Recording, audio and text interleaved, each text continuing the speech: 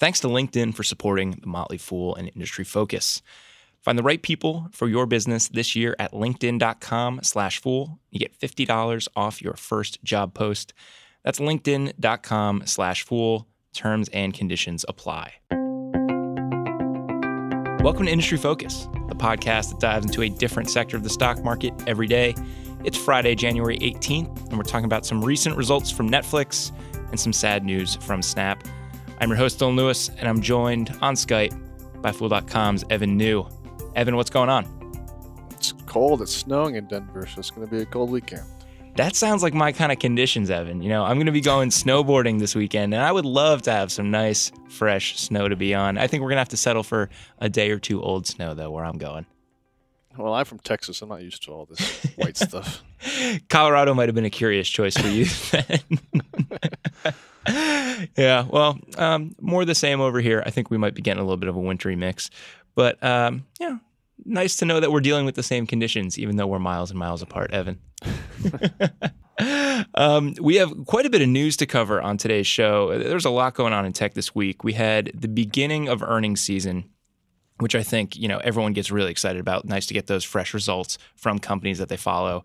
And then we also have some updates before companies start reporting, and that's what we're going to be focusing on with Snap. Let's kick things off talking about Netflix and some of the results they posted. I mean, this is a company that a ton of fools follow and are always eagerly awaiting updates on. It's a very polarizing company, and stock is one of the most volatile earnings movers in general, so it's always a fun one to watch. But the results were kind of mixed overall. The revenue came in at like $4.19 billion. Mark was expecting a 4.21, so just like a tiny miss there. The good news is earnings per share came in at 30 cents versus the 24-cent consensus, so they actually were able to beat on the bottom line despite a slight miss up top. But I think one of the big things this quarter is that they recorded a record number of subscriber growth globally. They added 8.8 million total members, of which 1.5 million was in the U.S. And 7.3 million internationally. So that's a huge growth number outside of the U.S. that they're adding a ton of members. Now, worldwide total memberships are around 139 million. And with this business, I think there's always been a focus on, okay, what does the top line look like and what does the bottom line look like?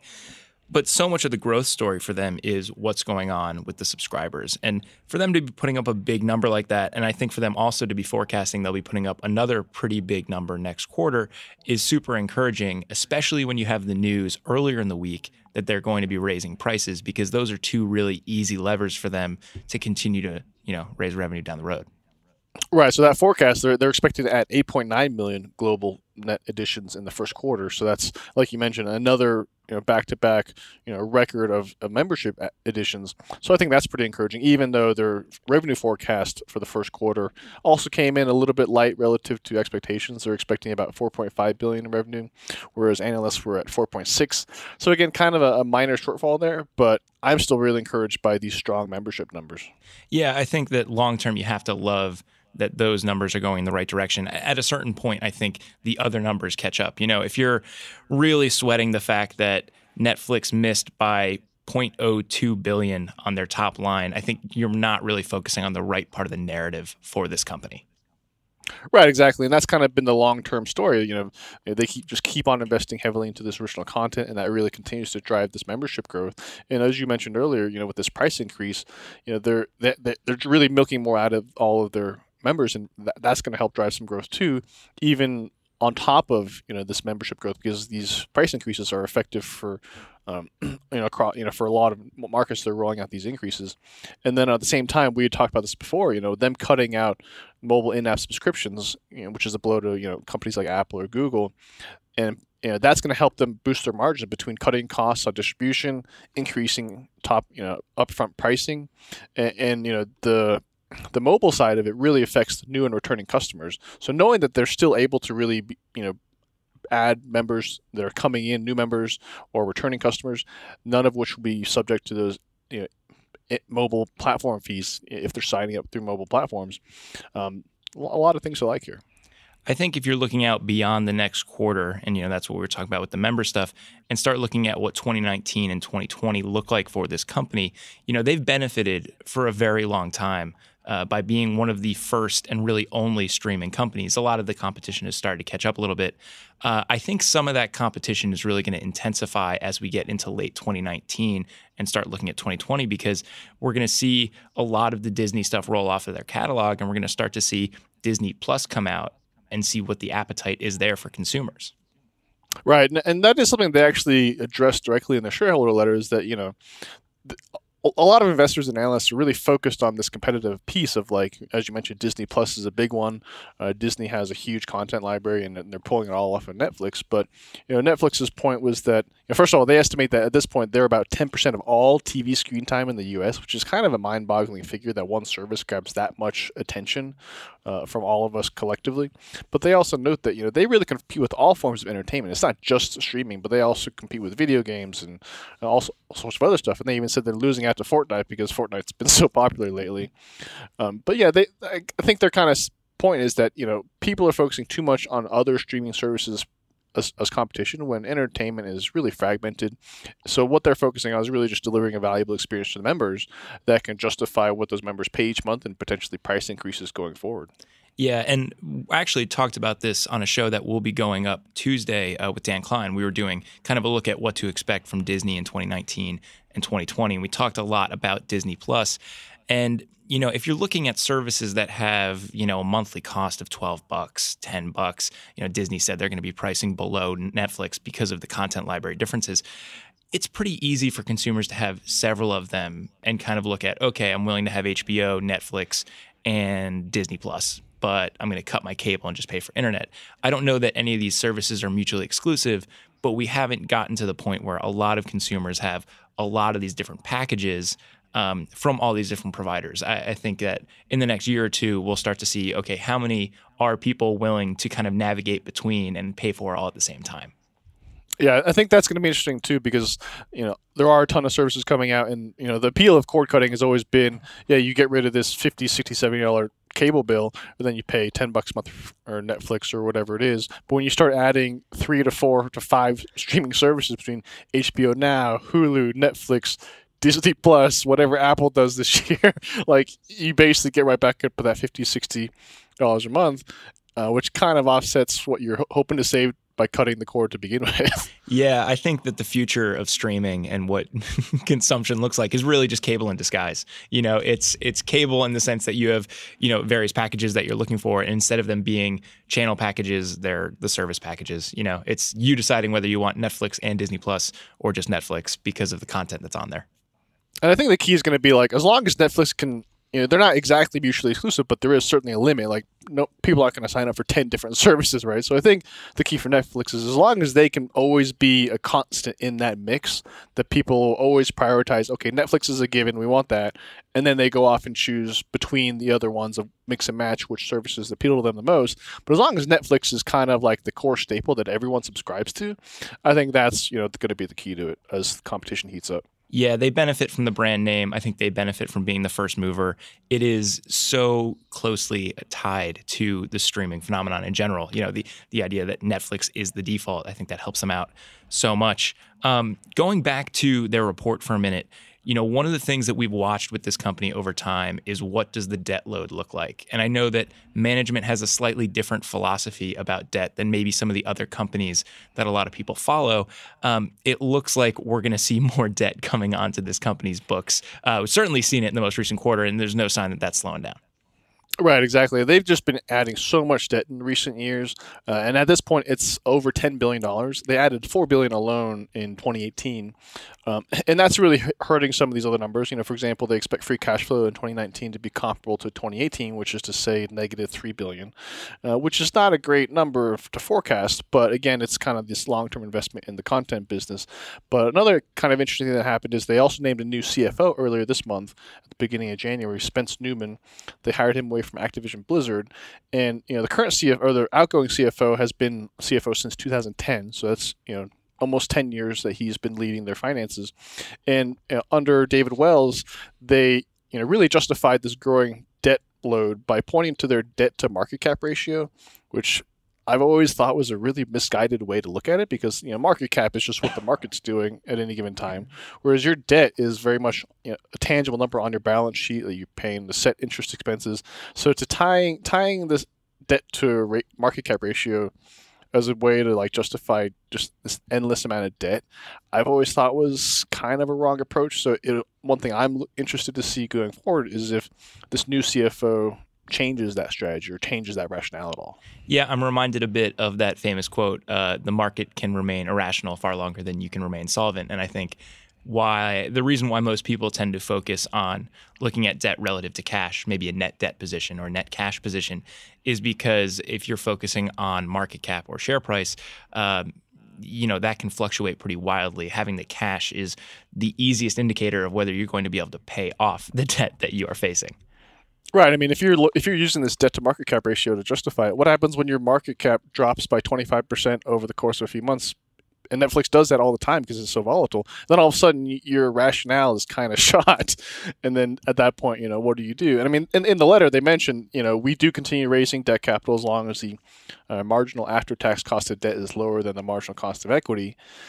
But, again, I think it's kind of a strange approach, whereas they could easily just sell more stock in secondary offerings, which would, might have higher cost of equity, but does not have interest expense associated with it. So again, it's a little too early to know if he's going to change how they approach their capital allocation strategy, but that would be something to keep an eye on.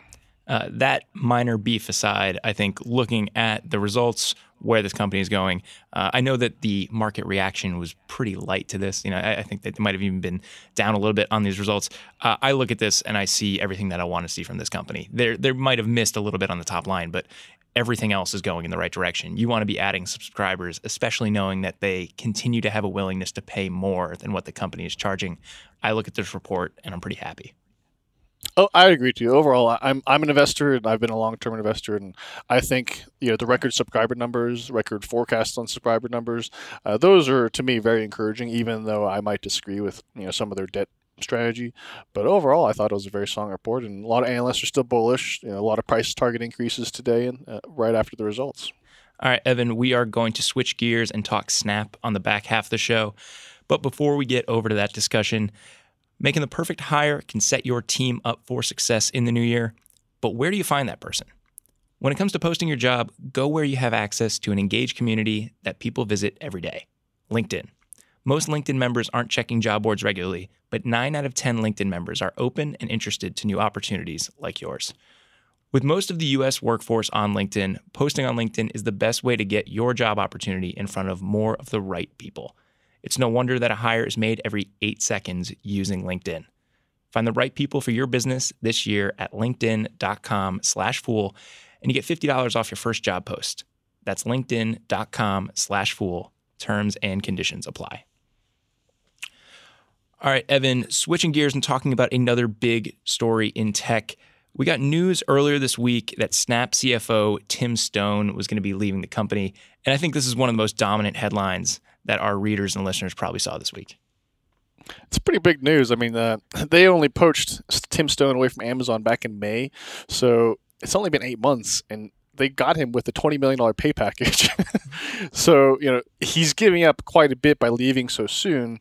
That compensation package included $19 million in standard equity units that vest over time, as well as a $1 million grant that vested within 6 months. I think as of the last Form 4 filing, he still had 2.3 million shares, but there's a lot that he's leaving on the table, and it's never good news when you're losing 2 CFOs in under a year. Yeah, he was there to replace Drew Valero, who left the company. And as a reminder for some folks who may not be as familiar with Tim Stone and his pedigree, he spent 20 years at Amazon before coming to Snap. Certainly not a guy that needed money, but to see him leave, 18 million, or I've seen some estimates at 16 million, he left a lot of money on the table, one way or the other, to leave, which says to me that he was not happy with the situation at this company. Right, exactly. And I mean, we were talking about earlier, but there's a Bloomberg report also that, Stone apparently was interested in being real ambitious and wanted a promotion. He wanted even a higher pay package, and then he also wanted to be promoted to COO, and then he went behind Evan Spiegel's back to like talk to the board, which of course Spiegel's part of, and apparently that caused a lot of tension between the two. And that COO role was kind of vacant because Imran Khan, who was the chief strategy officer at the company, and I think was there for several years, left last year to pursue his own opportunities. I think he's working on some e-commerce startup. So he had left for some other opportunities. Stone, it wasn't clear that he was leaving for any reason aside from not necessarily getting along or not necessarily having the same vision as Evan Spiegel. And Spiegel's management has been really kind of called into question a lot lately. I mean, there are reports that the previous CFO, Drew Valero, left in part because Spiegel was so obsessed with making spectacles, and the money and we've talked about spectacles at length on the show, like how they're just seem to be more trouble than they're worth. No one buys them, no one uses them, but Snap keeps putting all this money into developing and marketing and distributing these things. And apparently Spiegel was just so obsessed with this that Valero was really against this wasteful spending on hardware development. But, obviously that, we don't know the exact circumstances around Stone's departure now, but point being that just, I don't think Evan Spiegel is a great leader. Yeah, I think a lot of people thought Stone was going to be the adult in the room, so to speak. The guy that at least got them on the up and up with their books, maybe got them focused on the right priorities and investing in the right places. For him to be leaving, I think does say quite a bit about Spiegel. It's also concerning because you look at their management team over the last 2 years, it's been a mass exodus. You look at their current executives and directors page on the company website, only Bobby Murphy and Evan Spiegel, the two co-founders, have been in their current positions prior to July 2017, and the company went public in March of that year. That really doesn't speak to this is a management team that people want to be a part of and are ready to work for long term. Yeah, exactly. And there's also news this week that broke that apparently their head of HR had left back in November, but it wasn't reported until just now. So, I mean, if you're an investor, the two positions that are pretty important to you are the CFO and the head of investor relations. And with no head of IR and the CFO on his way out, like that's a pretty terrible combination for investors in terms of corporate governance, investor transparency, and all these things. And speaking of investor transparency, Stone, to his credit, was the one that implemented financial guidance. So Snap previously never provided any financial guidance, which kind of left investors in the dark about what's going on, what to expect the next quarter, on top of not having any votes or any way to actually influence the company. So these are just a lot of really negative developments just back to back. If there is a silver lining looking at the Stone news, I think in digging into what his comp package was, we can say that Snap as a company has gotten better at setting up their share vesting schedules. Because one of the big criticisms that we had of this company was when they IPO'd, Evan Spiegel immediately received like a $650 million share grant? Roughly, yeah. That as a bonus for taking the company public, and then he had sold like $200 or $300 million in stock in the IPO, and then they just gave him another $600 or $700 million just for taking the company public. But certainly he's looking to enrich himself, but he might not be as interested in enriching other people. And that wound up being a very costly decision for them because they had to realize all of that grant immediately. It was such a large grant, they didn't have it vest over time, so it hit their books all at once. With this grant that we saw with Stone, I think it was in equal installments over 48 months or something like that. So yeah. Clearly they're thinking a little bit more long-term with how they're giving executives their shares over at Snap. Yeah, that one was definitely much more traditional in the way the vesting schedule is structured. In the flurry of the news around this company, what might have gotten lost a little bit is they're going to be reporting earnings in early February, and they did issue a statement around what to expect. They said that they'll be reporting results that are, quote, slightly favorable to the top end of the previously reported quarterly guidance ranges. If you want to go back and look at what those numbers are, company guided for $355 million to $380 million in revenue and adjusted losses of somewhere between $75 and $100 million. Near the top end of that guidance, it's about 30% year-over-year growth. Evan, this is a deceleration from what we've seen from this company over the last couple quarters. Right. I mean, when they went public so early in their life that they're able to put up these really strong growth numbers, but they're coming off of a really small base. So it's kind of misleading how impressive that is. But now that we're seeing growth decelerate as they're trying to ramp this ad business and they keep struggling, and they've been trying to automate it to kind of scale it up. But I mean, they're making some progress. But there's no question that the business is slowing down a little bit in terms of growth. Yeah, and they didn't provide any specific DAU guidance in that quarter before, but they did say that they expected to lose users sequentially from Q3. So for me, one of the things that I'm most interested in with this upcoming report is, okay, they're hitting near the top end of what they were expecting in revenue.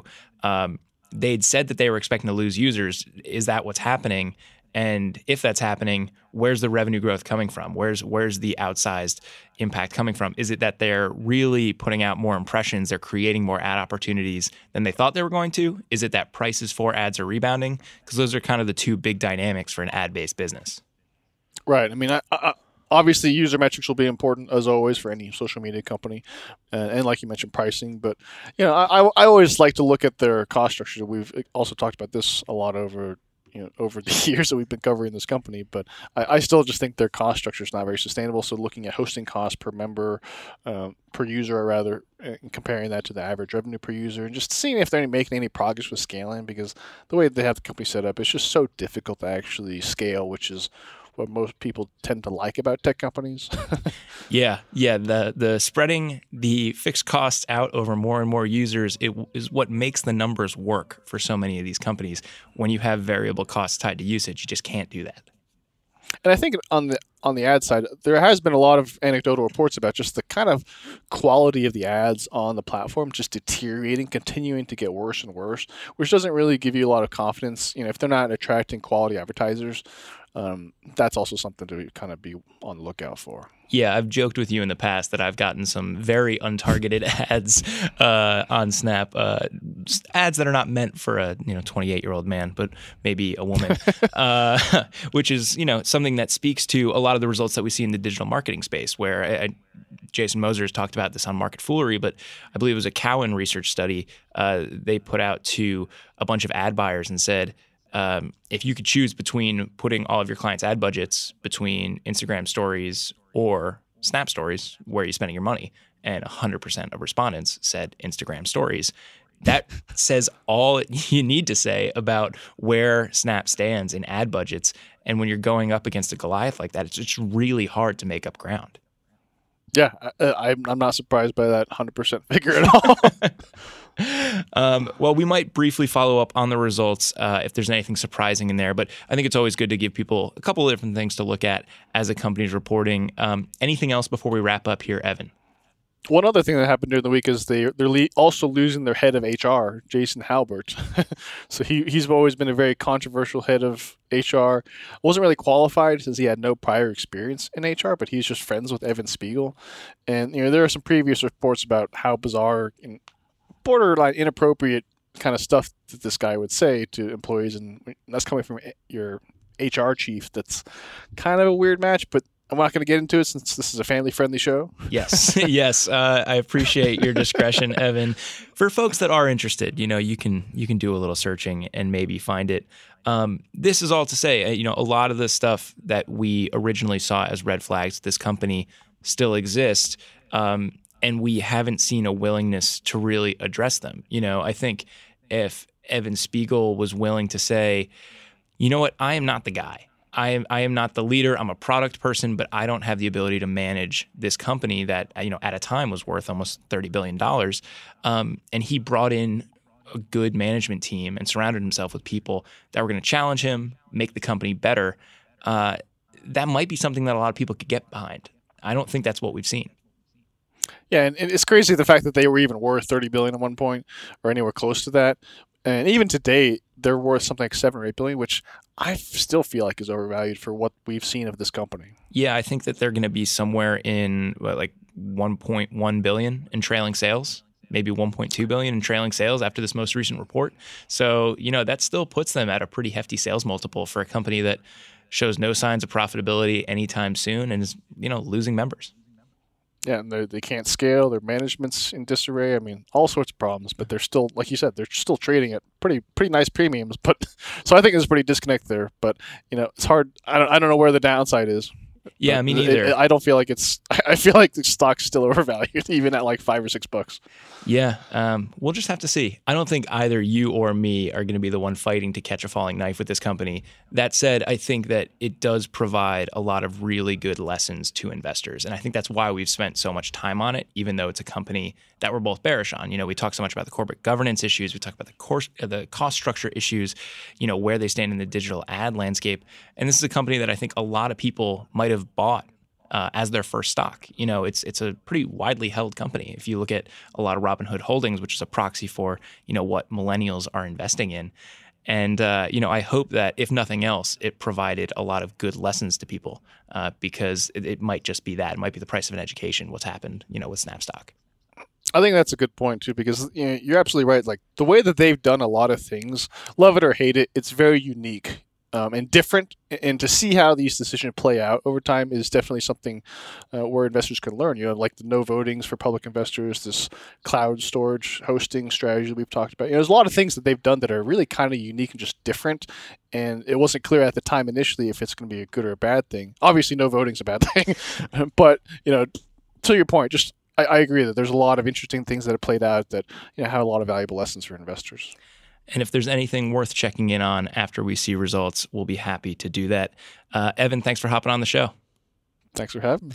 Listeners, that does it for this episode of Industry Focus. If you have any questions or if you want to reach out and say hey, you can shoot us an email at industryfocus@fool.com, or you can tweet us at MFIndustryFocus.